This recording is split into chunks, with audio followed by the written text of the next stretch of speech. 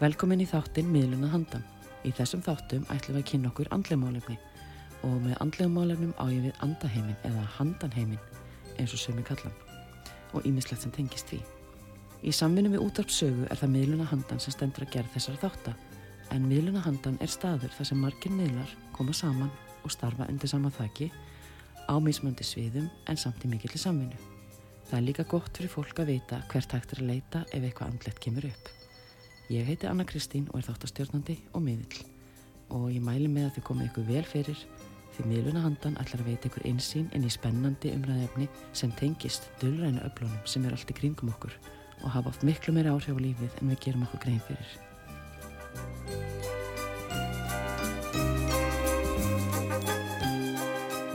Í þætti dagsins ætlum við að ræða aðeins eitthvað sem kallast Kundalini vakning. En það sem ég veit þetta magnaða atriði að þetta tengist andlegri vakningu, hugleiðslu og svona alls konar andlegum tengingum. Ég veit líka að þessi Kundalini orka innra með okkur öllum og þessi vakning möguleg okkur öllum. Þegar ég upplifði mína vakningu vissi ég eitthvað aðeins hvernig þetta var og hvað þetta en alls ekki mikið. Og það góða við að þegar maður þannig að maður veit ekki alveg hvað maður svona hefur ekki nóg miklu upplýsingar og eitthvað svoleiðis, þá oft til fólk sem veit meira. Þannig að ég ákvað að fá til mín manneskju sem hefur sérhæft sig í Kundalini vakningu í nokkur ár og hefur aðstofað fólk sem langar til að upplifa eða hefur upplifað þessa vakningu. En þessi unga kona sjálf alveg mögnuð og mjög andleg.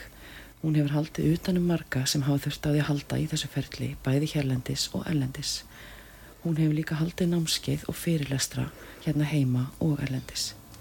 Hún móðir, hún kennari og hún svona típa sem maður getur ekki annað en borið virðingu fyrir og þótt strax væntum þegar maður hittir hana. Hún yndisleg og mögnuð sterk kona með svo mikla útgeislun og fallega orku og hún einmitt ein af þeim sem alltaf til að hjálpa öðrum. Sunniva Birgisdóttir, vertu hjartanlega velkomin í þetta. Takk fyrir. Og falleg orð. Þetta allt satt. Og lýsir þér bara mjög vel fyrst mér. Mér langar að byrja á að biðja þig svolítið að segja okkur svona frá þínu andlega ferðalagi. Hvernig byrjaði þetta hjá þér og svona, hvernig fórst út í þetta Kundalini sérfræðisvið, ef maður getur hugsað að setja þannig? Það nú saga að segja. Já. Sko, þetta byrjaði ekki bara á yfir eina nótt, skal ég segja þér. Þetta byrjaði örugglega, ferðalagi byrjaði fyrir örugglega 17 árum. Þegar ég var 12-13 ára.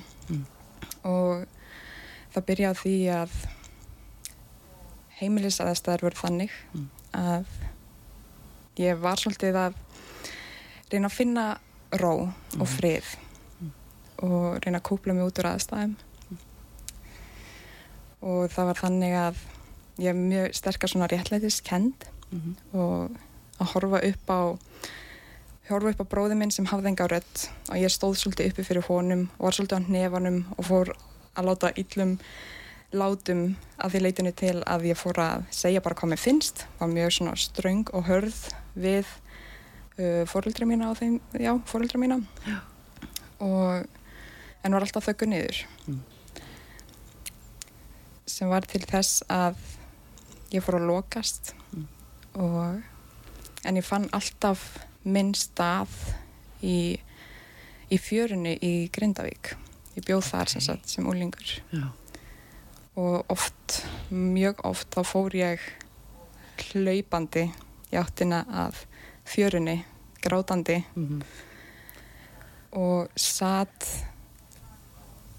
næst sjónum í klettagarðinum, næst sjónum, þannig ég sá ekkert annað en sjóinn og ég fann bara svona náttúruöflin og fann friðinn og kraftinn og stuðning frá jörðinni og fann bara hvernig bara allt taugakerfið mitt bara fór að róast. Og þar var svona kannski mín fyrsta upplifun af tengingu, að vita að ég ekki ein. Ef ég fann ekki tengingu við mitt nánasta fólk þá gæti ég allavega leitað í náttúruna. Nákvæmlega. Þannig svona byrjaði þetta. En svo veit ég ekki alveg hvort byrjaði á undan eða eftir en ég fann sem sagt bók eða mynd sem heitir Leyndarmálið eða The Secret sem í rauninni aðdráttaraflið og frá þeim degi hef ég verið mjög svona meðvituð allt sem tengist aðdráttaraflinu og hvernig maður getur laðað hluti til sín og það hefur alveg verið ferðalag eitt út af fyrir sig og verið af og á mörgu leyti en það var svona grunnurinn og mér fyndin saga, ég glósaði hvert einasta orð upp úr myndinni, mér finnst þetta allt mjög áhugavert Það er æðislegt en svona eitthvað svona vúvúdæmi að þá man ég í Grindavík að þá vaknaði ég upp við það að ég var að setjast upp. Ég vaknaði ekki og settist upp, heldur vaknaði við það að eitthvað var að ýta mér í sitjandi stöðu. Og mér var litið í hornið á herberginu mínu og þar sá ég bara mannveru standa yfir mér. Já, ok. Svona svartklædda, myndi svolítið á svona einhvers konar riddara eða bandarískan mann með pípuhatt og eitthvað. Vá. Og ég var mjög hrædd. Já, skiljanlega. Já. En ég tel mér svo sem ekki verið sjáandi í dag. En ég finn mjög sterkt svona tilfinningar og nærveru fólks og skynja svona ljós og skugga í fólki. En ég sé samt yfirleitt alltaf svona rótina hjá öllu fólki, þú veist, ljósið í öllu fólki. Þótt að sýnir alls konar hegðanir, þá sé ég alltaf það góða í fólki. Já. Og það hefur kannski verið minn helsti kostur en líka galli. Þetta því að fólk getur svolítið nota mig í svona alls konar hluti. En svo svona, ef maður fer nokkur ár fram í tíman, að þá bara svona lífi gerðist. Ég kynntist fyrrverandi manninn mínum, við eignaðist 2 börn, gifti mig og sem sagt, þannig að maður fer hún í smáatriðin að ég gifti mig á föstudegi, fór í fyrsta kapptíma minn á þriðjudegi, bara eftir. Já. Og þá bara svona breytist allt, bara í orðsins fyllstu merkingu, bara breytist allt. Ég byrjaði á að hafa enga matarlyst, ég fór að borða bara ávexti í 2 heila daga, vissi ekkert af hverju, ég bara var ekki svöng. Og á 5. degi það var kapptími nr. 2. Kapp er sem sagt Kundalini activation process. Já, sem er svona vakningarferli fyrir þessa Kundalini orku. Já. Og þá sagði kennarinn minn við mig að stundum kemur það fyrir að þau eru svona að transmitta eða beina orkunni frá þeim til þeirra sem þau eru að taka móti orkunni. Þannig að í raun og veru sá sem er kennari eða stjórnar eða situr yfir Kundalini orkunni þegar hún er að vakna, hans svona, komur að segja, orka getur hann smitast yfir í þann sem er hinum megin, þann sem er að vakna. Já. Ó, þetta er ótrúlega magnað. Það er bara akkurat þannig og það er bara nákvæmlega það sem gerist fyrir mig. Þannig að hann var ávaxtaæta. Það var ávaxtaæta. Og gleymdi svona bara kannski að minnast á það. Og var alveg ávaxtaæta í nokkuð tíma eftir þetta. Já. Og sem sagt í tíman 2 að þá tók ég giftingarhringinn af mér. Já. Þú veist, ekki ég, persónan ég heldur var bara eitthvað annað, eitthvað innsægistengt eða orka sem bara tók hringinn og ég var að sjálfsögum mjög rá, það hristi upp í öllu því sem ég var að byggja upp ég var komið með mann, með börn, heimili og þarna vissi ég bara nákvæmlega hvað ég ætti að gera en að sjálfsögum fer maður ekki strax í að gera eitthvað sem maður hræðist maður vil helst bara ekki gera þá hluti þannig ég frestaði þess alveg, þú veist, að skilja við hann alveg í heilt ár en En þú vissir það í raun og veru þarna eftir þessa Kundalini vakningu nokkrum dögum eftir brúðkaupið þitt? Já. Að þetta var búið? Vá, mér finnst þetta svo magna, ég fæ alveg gæsahúð. En svo annað sem breyttist líka, ég fann bara svona ástríðuna mína. Já. Og mér fannst, ég heillaðist að öllu sem tengdist Kundalini, mér fannst ég loksins tengjast fólki sem skildi mig. Og fór að hjálpa konu sem heitir Þóra Hlín og hún er líka með kapp í dag og var að hjálpa henni 2 svar í viku í alveg heilt ár frítt. Það var bara hversu sterkt ég bara þráði að hjálpa og aðstoða og heyra sögurnar frá öðrum og að sjá fólkið blómstra. Þú veist, þetta gaf mér svo mikið líf. Og í dag ég að gera það sama nokkrum árum seinna, þetta var 2018, þannig að kom eitthvað 5 eða 6 ár síðan ég byrjaði. Nú ég farin að leita í aðra hluti, en þó kapp alltaf eitthvað sem á hjarta mitt og ég nota það einhvern veginn alltaf í öllri minni orkuvinnu. En ég farin að fara út í heim að vera með kapp eða energy healing eða orkuheilun og gera ýmislegt með þjálfanir og enga tíma eða leiðsögn eða hvað sem fólk þarf á að halda hverju sinni. Þetta yndislegt og bara takk fyrir að deila sögunniðinni og mér finnst einmitt þetta sem varst að tala hann í Grindavík, þetta svolítið kannski útskýri líka, þú veist, þetta Kundalini, þetta vakningaferli. Og ef maður pælir í þarna við ströndina eða við sjóin í Grindavík, það var svolítið kannski vakningaferli á tilfinningar hjá þér og fá svona stuðning og útrás, þetta svolítið tengt ef maður hugsa það þannig. Já, algjörlega. Það ekki bara einhver ein leið. Nei, það nú einmitt það sem við erum líka, mér finnst svo mikilvægt að koma fram einmitt og ástæðan eiginlega bak við þættina hérna að einmitt að sýna fólki að það eru margar mismunandi leiðir og svo margt í boði.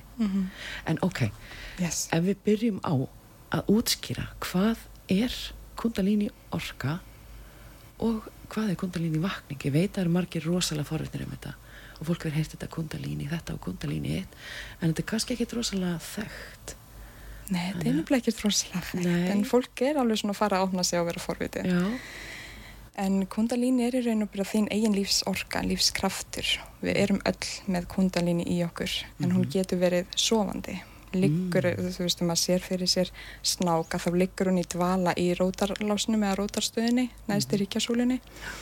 Og þegar hún vaknar við kapp eða við alls konar athafnir, öndun, hugleiðslu eða hvað það að þá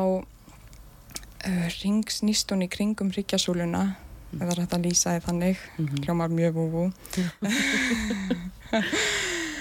og vekur upp orkustöðvarnar og þá getur maður átt alls konar upplifanir og þetta sem sagt Kundalini að það í rauninni Shakti orkan eða kvenn orkan í okkur, þetta andlega, en svo líka Shiva orkan og það þetta kallega, þú veist, kallega orkan að gera allt á hnefanum í rauninni eða vera dúerinn, ég veit ekki alveg íslenska orðið, dúerinn, þú veist, að bara vera að gera hlutina á lífsviljanum, krafti. Já. Keyra hlutina áfram svolítið svona. Já, svolítið meiri harka þar. Já, það kannski ekki endilega að vera harka, en bara þannig að gera hlutina, þú veist, það var fyrir því, kannski. Drífa hlutina kannski áfram svolítið. Já.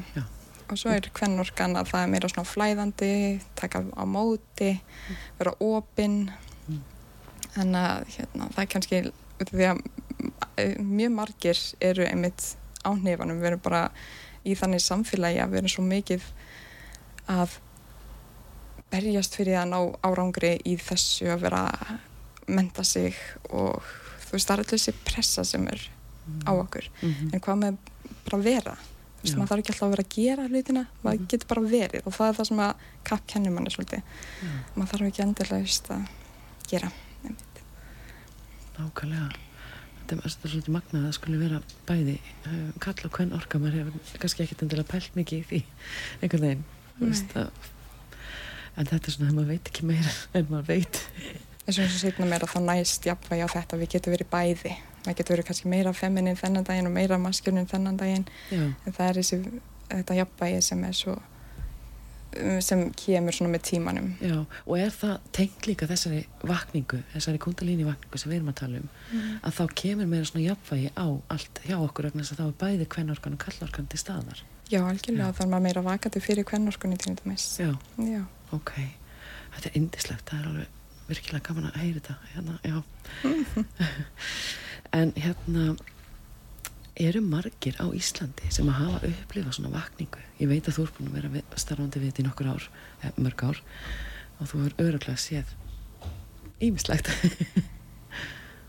Já, ég myndi segja að fólk mjög vakandi og margir veit ekki á því hreinlega að það sé vakandi og finnst það oft vera öðruvísi og finnst það oft vera svona við reynir bara öðruvís og að upplifa alls konar hluti sem þau finnst að vera svolítið ein í ýmsum ferlum sem eiga sér stað tengt vakningunni og það upplifir eins og mjög háa tíðni núna tala ég kannski svolítið djúpt en það opnast á svo margt að það það er einmitt svona eins og við opnum okkur bæði á tilfinningar og bara umhverfið í kringum okkur og bara annað fólk og þetta oft ég veit að líka að þessi svona það sem maður hefur séð kannski á YouTube eða fólk hefur verið að skoða einhver myndbönd eða séð eitthvað svona þá þetta lítur oft út til að vera svolítið svona eitthvað sem fólk geti mögulega verið hrætt við þannig að það er rosalega og ég veit það bara með mig þegar ég fór í gegnum mína svona upplifun að þá ég vissi eitthvað smá en ekkert eitthvað rosalega mikið og það var einmitt svo gott að vita af manneski eins og þér að geta haft samband við fengi leiðbeiningar og fengi að vita já þetta er eðlilegt og þetta er eitthvað sem allir gangi gegnum sem eru að gangi gegnum Kundalini vakningu þannig að þú veist ég held að það skiptir rosalega miklu máli en svona ef við pælum með þetta í einkennum í sambandi við svona Kundalini vakningu hvernig vitum við að það er það sem er að gerast hjá okkur? Sko eins og í tímanum sjálfum að þá getur fólk upplifað spasmahreyfingar til dæmis eða bara tilfinningalósun og oft íkt tilfinningalósun að finnur að það sé ekki bara eitthvað tengt núinu heldur þetta eitthvað dýpra og það getur oft verið mjög svona þvinguð eða svona mjög áköf tilfinningalósun og getur verið eitthvað svona skjálfti í höndum og það getur oft verið svona hiti- og kuldatilfinning að fara upp og niður hrygginn, brunatilfinning til dæmis og þú getur fengið bara svona skýrleika í kollinn eða hugrekki eða kjark til að gera það sem þér hefur aðeins streymt þú færð meiri svona trú og traust á sjálfa þig og færð svona meiri yfirsýn á lífið svona dýpri andlegur skilningur tenging við allt sem er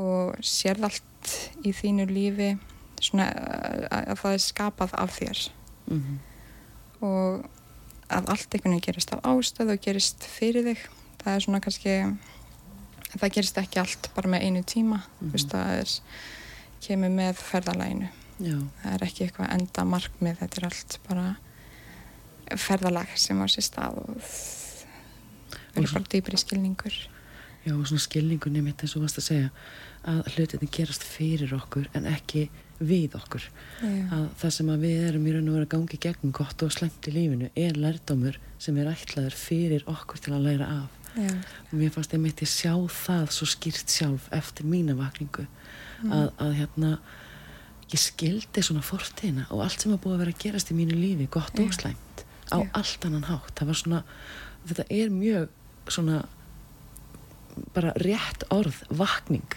bara frelsis tilfinning og maður finnst þess að sé svona verið að opna fyrir manni eða maður er að vakna fyrir alls konar hluti sem voru kannski bara að valda manni sársauka úr fortíðinni og þó að maður vinni úr því að hugsa tilbaka og fá kökk í hálsinn og svo leiðis þarna var komið svo mikið skilningur af hverju fór ég í gegnum þetta það var út af því ég þurfti að gera það til að læra þetta og þetta og þetta til þess að komast á þann stað sem ég er núna og þá fann maður svona að ég bara frá minni fann bara svo ofboðslega djúpt þakklæti fyrir öllu góðu og slæmu algjörlega, það er bara nákvæmlega það sem að vakning gerir fyrir allt bara einhvern veginn að skýrast þetta er alveg magnað en við þurfum alltaf að leita aðstöðar annars lagið með alls konar hluti og KAP sem þetta er stytting á Kundalini Activation Process KAP er engin undantekning þar hvenar þurfum við aðstoð getum við svolítið svona farið í gegnum þetta sjálf er betra að gera þetta með einhvern hliðin á okkur hvenar svona Sko ég persónulega myndi aldrei vilja fara í gegnum þetta og þetta er oft maður þarf svolítið að spegla sig í öðru fólki bara til að fá skilning á sjálfna sér og þetta ferli svolítið maður að koma heim tilbaka í líkamann. Já. Og þegar við að lenda í egodauða eða núna ég ekki með íslensk orðið svona identity crisis eða identity dauða. Já. Já, ok. Að þá bara svo gott að vita að maður ekki að standa í öllu þessu einn og að geta einmitt eins og ég segi spegla sig í öðrum.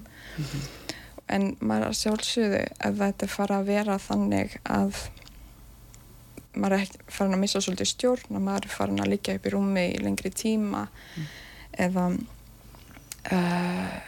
missa tengsl við raunveruleikan og hætta fór úr húsi, bara mikill vanlíðan, þunglindi, depurð. Þú veist, að leita sér aðstofar, læknisaðstofar, sálfræðiaðstofar og það engin skömm í því. Nei. Það bara styrkur að geta leita sér aðstofar. Algjörlega. En finnst þér þetta að vera algengt hjá fólki að það fari á þennan stað að vera svona eins og finnist að þurfa að leita sér sálfræðiaðstofar eftir svona vakningu? Eða það meira svona undantekningar? Sko, ég hef ýmsar skoðanir á geðklofa ef maður á að fara út í þann pakkan eða bipolar eða eitthvað slíkt. Þú veist, nú þetta komið á mjög grátt svæði, hugsa ég. Já, nei, ég bara meina ef að manneskja að sé svona, kannski vitlaus spurning hjá mér, en svona að pæla hvort það séu margir sem að finnst eins og þeir þurfi að fá aðstoð eftir svona vakningu, meiri aðstoð heldur en til dæmis bara ráðgjöf eða svoleiðis að þau þurfa að leita til læknis. Er þetta finnst þetta að vera yfirleitt það kröftugt hjá fólki Nei, þetta er yfirleitt bara mjög milt. Já. Þú veist, þetta er ekkert endilega svona dramatískt eins og ég leita kannski lítið út fyrir að vera. Nei. Það oft bara mjög milt sem að sé stað og bara hversu opinn þú ert að taka á móti orkunni í rauninni. Já, þannig að þetta sem þú ert að tala er svolítið kannski svona ýktustu tilvikin sem koma sjaldan fyrir. Já, okay. Þannig maður sé ekki að hlæða fólk hérna alveg. Nei, það var einmitt það sem ég var svolítið að spá í og sækjast eftir að þetta eru ýktustu tilfellin sem eru ekki að gerast. Gátt á minnist á það kannski að þetta er Já. En það fylgir hinum þessum venjulegu miklu mildari og eiginlega bara svolítið svona já, þetta er bara vakning, þetta er bara að vera að vekja fólk til meðvitundar og þetta er ekki svona óbúslega klippt á skorið. Nei, nákvæmlega. En er einhver sérstakur aldur sem að upplifa þessa Kundalini vakningu frekar en aðrir? Er þetta frekar yngra fólk, frekar eldra eða bara? Sko, ég myndi segja að yngra fólki er miklu opnara því leitunni til að það umræðinur orðin svo miklu meiri. Já. Og það er miklu meira opið og allt lagt einhvern veginn á borðið. Þannig að það kemur að vakningu að þá er það kannski opnara fyrir því að taka á móti. Já. Á meðan svona eldri kynslóðin að þau leggja andlegu vakningu hafa kannski upplifað eitthvað sem unglingur eða barn, loka á það, eignast fjölskyldu og eru kannski eitthvað kukla með tarotspil eða eitthvað slíkt og seinna meir þegar börn eru flutt út eða þú veist, þegar maður er orðið aðeins eldri að þá fyrir maður kannski að opna á þetta aftur og leika sig með þetta meira. Kannast þið það? Já. Það hefur maður líka tíma. Algjörlega, og maður gefur sér ekkert endilega tíma, þannig að þetta er algjört ferðalag. Þú veist, maður getur lokað og opnað og bara tekið þetta á sínum hraða. Já, algjörlega. En ef við pælum svona í Kundalini og hugleiðslu, ég veit að þetta er rosalega beintengt, er það svolítið leiðin til að aktiveita svolítið þessa Kundalini orku er það ekki svolítið í gegnum hugleiðslu? Kundalini hugleiðsla þetta er nú eitthvað sem ég hef ekki heyrt áður, Kundalini hugleiðsla. Nei, en svona Kundalini og hugleiðsla, hvort að hugleiðslan... Já, það ekki stiði við hvort annað. Já. Það er svona það sem einmitt. Hugleiðsla er einmitt svo þannig hún opnar á svo marga hluti hjá okkur sjálfum og þetta kannski þá meðal annars líka. Og hugleiðsla er ekki bara hugleiðsla. Þetta er ekki endilega bara að sitja við altari eða í ykkur horni með kertaljós eða í lótustöðu og biðja til Guðs eða eitthvað þannig, skilur. Þetta er ekki alveg svoleiðis. Maður getur verið að hugleiða þegar við erum að tala hér bara, þetta núvitund eða þegar við erum að gera uppvaskið ef maður minnir sig á í kannski 3-5 sekundur að bara vera í algjöru núvitund, finna vatni rennum hendurnar, að reyna að vera bara hér og nú í þessu augnabliki. Það getur verið hugleiðsla líka. Algjörlega. En mér langar að spyrja í sambandi við svona kvíða. Ég veit að hérna þú talar aðeins hérna kvíða sem þú fannst fyrir áður og slis. Finnst þér Kundalini hafa áhrif að það, finnst þér að hjálpa? Já. Algjörlega. Ég fór að fá svona dýpri sýn inn í kvíðan í fyrsta lagi, þá var ég rosalega kvíðapesi. Já. Og að því leytinu til að ég var farin að fá ofsakvíðaköst, sérstaklega út af því ég var þöggu niður, fannst ég ekki hafa rödd, þannig að mér fannst ég rosalega ein. Já. Og vissi alltaf að mér var ætlað eitthvað meira.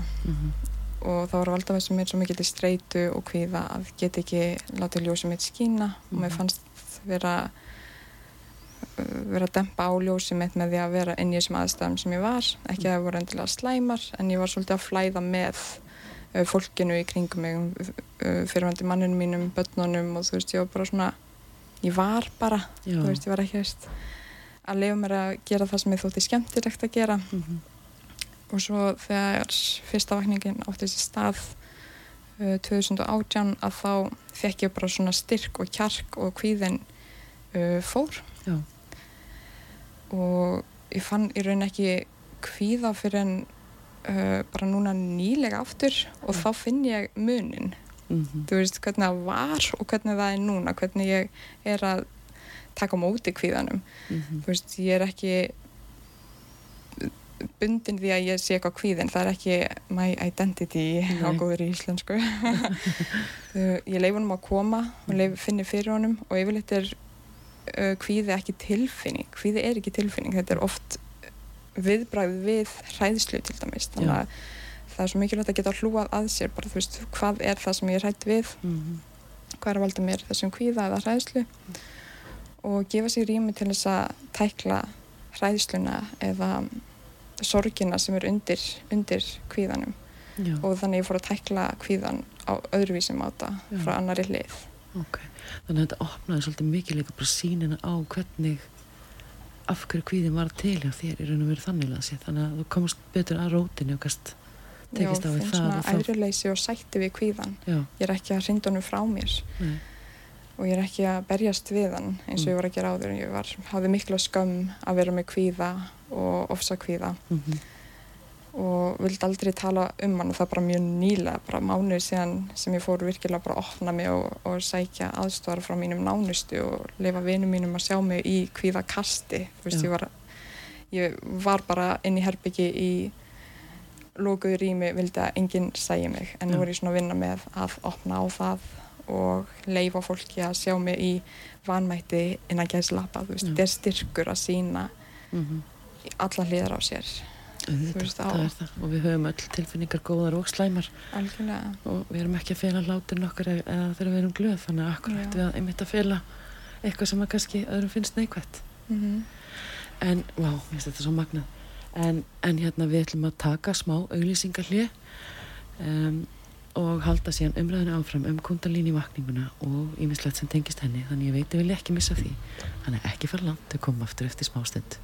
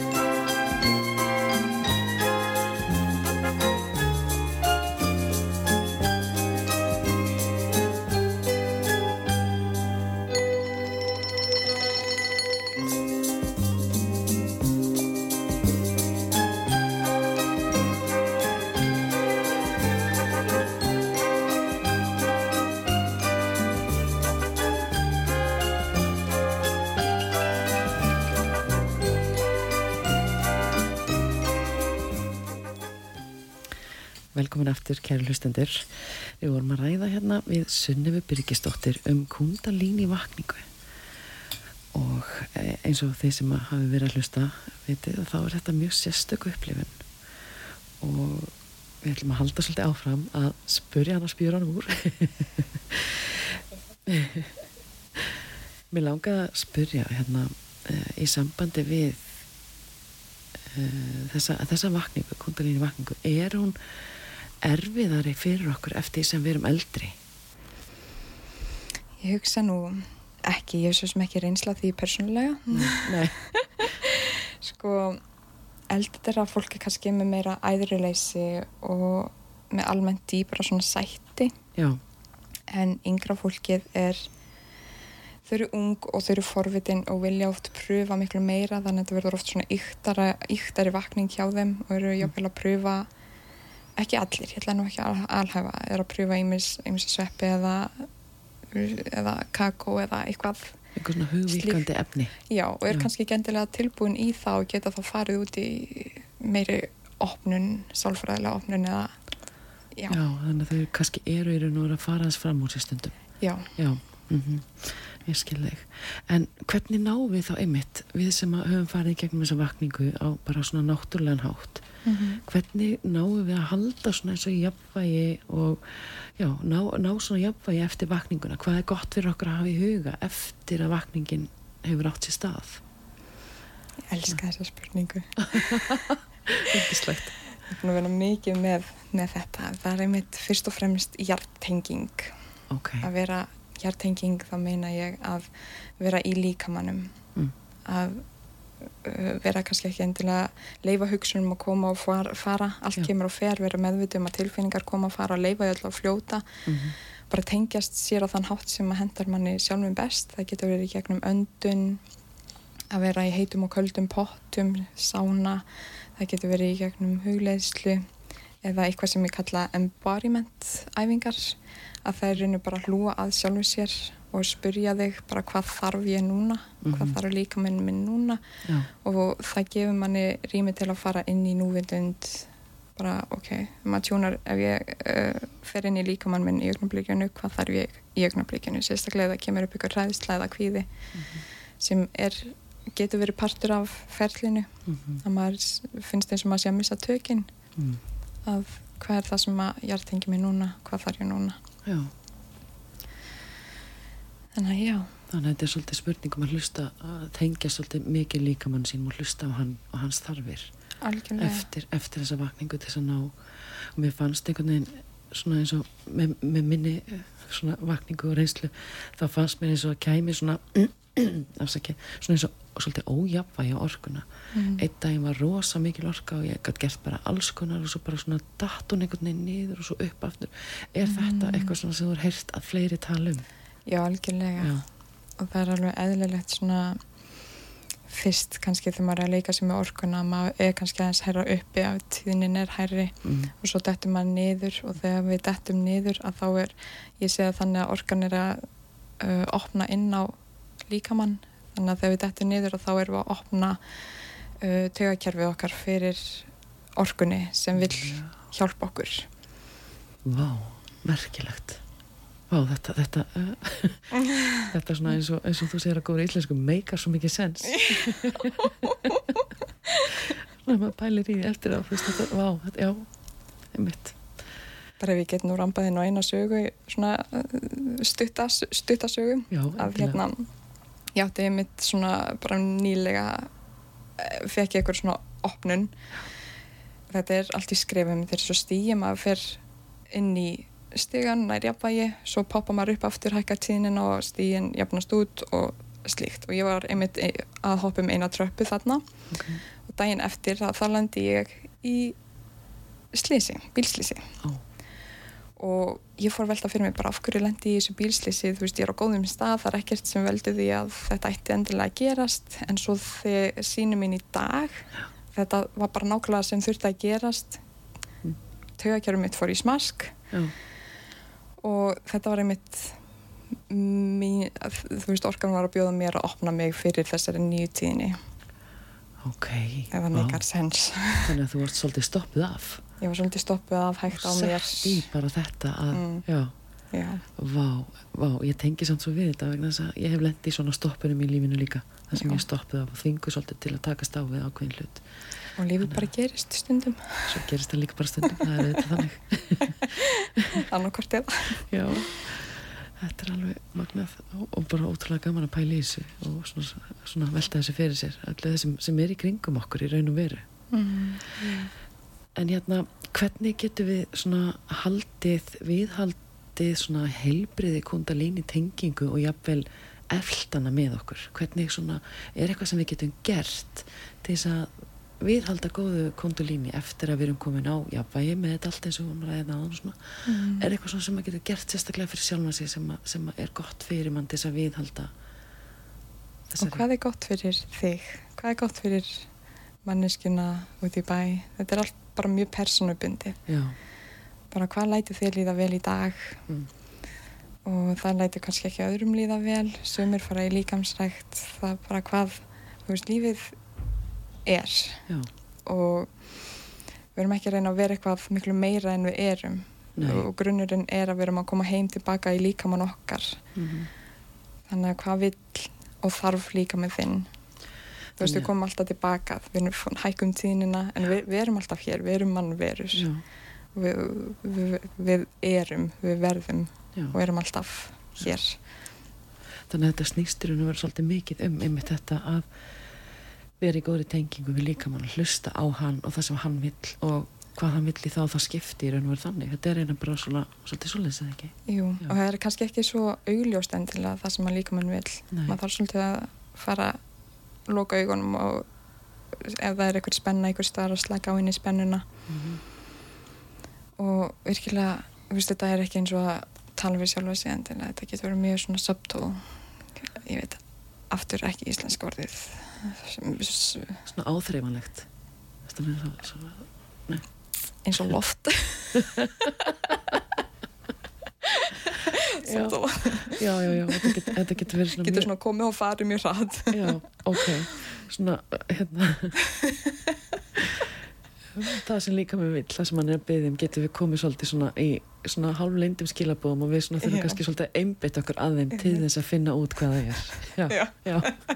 Vel orðað já ég held að við höfum náðu að útskýra þetta svona sirka bát já, við vorum þetta sem aðeins skiljanlegt já, en ok ég veit að það eru margir sem eru hrættir við þetta ferli og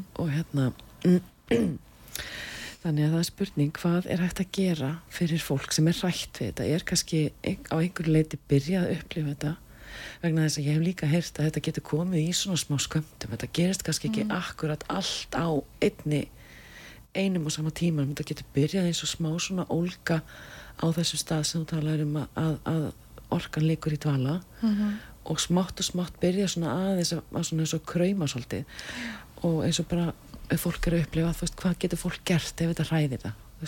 Hægt að stoppa þetta af? Það sniðugt? Það svo sem alveg hægt að hægja á ferlinu. Já. En það getur olli því að maður fær þá ýktari viðbrögð. Ef maður að halda aftur af sér. Þannig að það alltaf gott að láta allt flæða í gegnum sig að feysa hlutina nú ég aftur með ensku slettu já, bara svona takast á við hlutina raunveruleikann og það segja það sem að gerast og það oft bara mjög erfitt sko. Og þess vegna svo mikilvægt að hafa stuðningin og vita að það fólk þarna úti sem og hefur upplifað andlega vakningu og hefur gengið í gegnum alla erfiðleikana og góðu hlutina þetta ekkert allt mjög erfitt endilega þetta oft mjög skemmtilegt og forvitnilegt og margar uppgötvanir en þú veist okkur fólk hrætt og hvað getur það gert bara hlusta á sjálfa sig þetta kemur með tímanum ef þetta gerist ekki þegar þú ert 17-18 ára þá gerist það þegar þú ert 40 eða nokkrum mínútum áður en þú deyrð þegar þú ert á leiðinni inn í ljósið þá færðu þessa vakningu ok þannig að þessi vakning eiginlega þannig að hún gerist á einhverjum tímabóti já þannig að það kemur að því það kemur að því ok vá þetta bara það spurning til dæmis eitthvað sem ég veist ekki. Að ég held að maður gæti kannski mögulega að fara bara gegnum lífi með þetta í dvala, en þetta gerist alltaf á einhverjum tímapunkti hjá fólki, það er bara spurning hvenær. Bara eftir hversu opið það er. Og eins og allt lífið, allir í samfélaginu, allt sem gerist fyrir þig er bara leið fyrir þig til að komast tilbaka heim til þín. Þetta er í rauninni bara allt tækifæri til vaxtar í rauninni. Bara allt tala hérna við þig, þessar aðstæður. Þú veist, að þú hittir eitthvað út í samfélaginu og einhver lætur þig líða illa, eða þú veist, hvað er það inn í mér sem lætur mér líða illa? Það er ekki endilega manneskjunu að kenna, heldur þetta eitthvað frá æskunni. Já, eitthvað hjá okkur sjálfum. Já, þannig að lífið er bara að spegla okkur. Og það er einmitt leiðin til að vakna, til dæmis. Já, nákvæmlega, já, vá, þetta er svo magnað. En hérna, ég er með massífa gæsa við þessu allir saman, svo er svo rosalega góð lykt inn í stúdíónu, þú ert með einhver svona olíu sem fylgja Tek þar hvert sem ég fer. Já, yndislegt. En þú hefur verið að fást við ýmislegt fleira líka, það er alls konar hluti sem þú hefur verið að gera. Myndirðu vilja kannski deila einhverju meira með okkur? Ég sá eitthvað light activation, mér fannst það mjög forvitnilegt. Já, það er þannig að ég fann svo yndislegan kennara sem er í augnablikinu heima hjá mér í viku. Ég fekk það tækifæri að fá hann til Íslands. En hann hefur kennt mér light activation og það er í rauninni, þá erum við að tengjast, fara inn í rosalega háatíðinni, ljóstíðinni og eða tenging við almættið eða Akashic Records í öðru nafni. Að þá erum við að reyna að vinna í gegnum krúnuna og meðan Kundalini þá erum við að virkja rótarstöðina. Þannig að þá erum Kundalini að þá erum við að virkja þína lífsorku, en með light activation að þá erum við að nota guðlegu orkuna til þess að fá aðstoð við þetta ferli. Að ná meiri og betri kannski balans. En ég persónulega vinn með bæði, það fyrir raun eftir hvar persónan er stödd hverju sinni. En ég styð alltaf almættið og mest æðislegt að vinna með þá orku. Það er bara svo mikið ljós. Já, algjörlega. Ég er svo sammála. Ég finn svo mikið fyrir einmitt þessu vinna í þessari orku, þessari æðri orku. Það er bara svo gefandi og svona nærandi. Mjög svo. En þeir sem að væri nú forvitnir og myndu vilja fá meiri upplýsingar, hvar er hægt að ná í þig? Hvert leitar fólk til að hafa samband við þig varðandi þessa hluti? Sko, ég er mikið að skrifa á Instagraminu, alls konar pósta, og það er hægt að fara inn á boundless.love.one.self eða boundless love for oneself. Það kemur væntanlega í link bara fyrir neðan. Já, við setjum líka af síðunum á þínum svona kontaktupplýsingum í lýsingu þáttarins. Þannig þurfið ekki að muna þetta orð utan að með öllum þáttarorðum. Nei, ekki eins og reyna. Og svo er það bara Facebook Sunneva Birgisdóttir, ég bæði bara með mína persónulega og like-síðuna. Og það eru svona helstu miðlarnir sem ég nota. Ég er ekki með neina heimasíðu eins og er. Nei. Já, þannig að það er hægt að ná til þín í gegnum þessa miðla og við munum klárlega, eins og setja líka í lýsingu þáttarins fyrir neðan þáttinn. Þannig að fólk getur kynnt sér þetta áhugaverða og magnaða starf sem þú ert að gera og einmitt þeir sem eru í einhvers konar vakningarferli kannski sjálfur heima hjá sér geti þá leitað aðstoðar og fengið ráðgjöf og þess áttar. Já, algjörlega. Ég er bara opin. Ég er opin. En þú varst að tala hérna, það hefði kannski, við vorum eitthvað svona spjallum þetta áðan, hvort það væri sniðugt að enda þáttina á svona stuttri hugleiðslu. Já. Myndirðu vera til í að gefa okkur þá gjöf? Þetta sé ekki nú bara 2 mínútur, bara aðeins að tengjast okkur. Aðeins að tengjast okkur og þá kannski hafa ásetningin þetta með Kundalini orkuna. Já. Eða, já. Að virka hann, eða kannski fendilega virka það gegnum dórpið. Nei, ekki. Kannski bara hugleiðsla tengingu í hjartað kannski. Já, ég seti þetta í þínar hendur. Ok, við skulum byrja á að loka augunum og draga andan djúpt inn nefið og í maga og í bringu, aftur í bak og anda frá Slaka á líkamanum. Ef þú finnur spennu og draga andan djúpt inn. Slaka á inn í spennuna. Við ætlum að beina athyglinni efst á höfuðið. Hafa ásendingin að opna. Getum ímyndað okkur hvítt ljós leita upp gegnum loftið, gegnum þakið. Upp í gegnum skýin. Við sjáum sólina. Förum hærra upp. Ljósið verður sterkara og sterkara.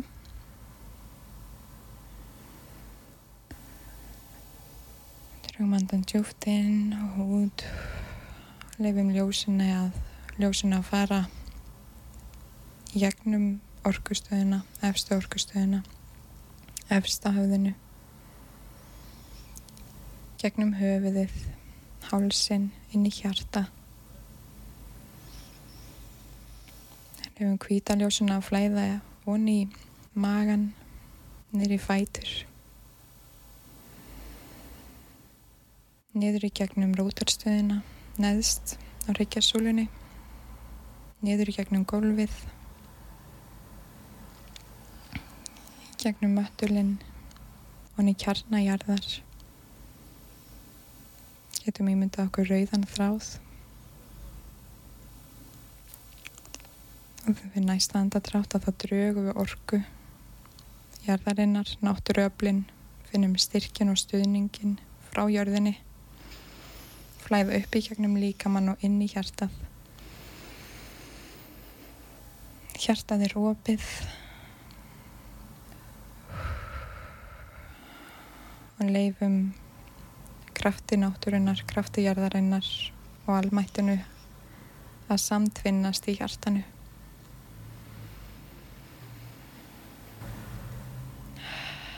Eitt góðan andadrátt inn og út og komdu tilbaka inn í rýmið.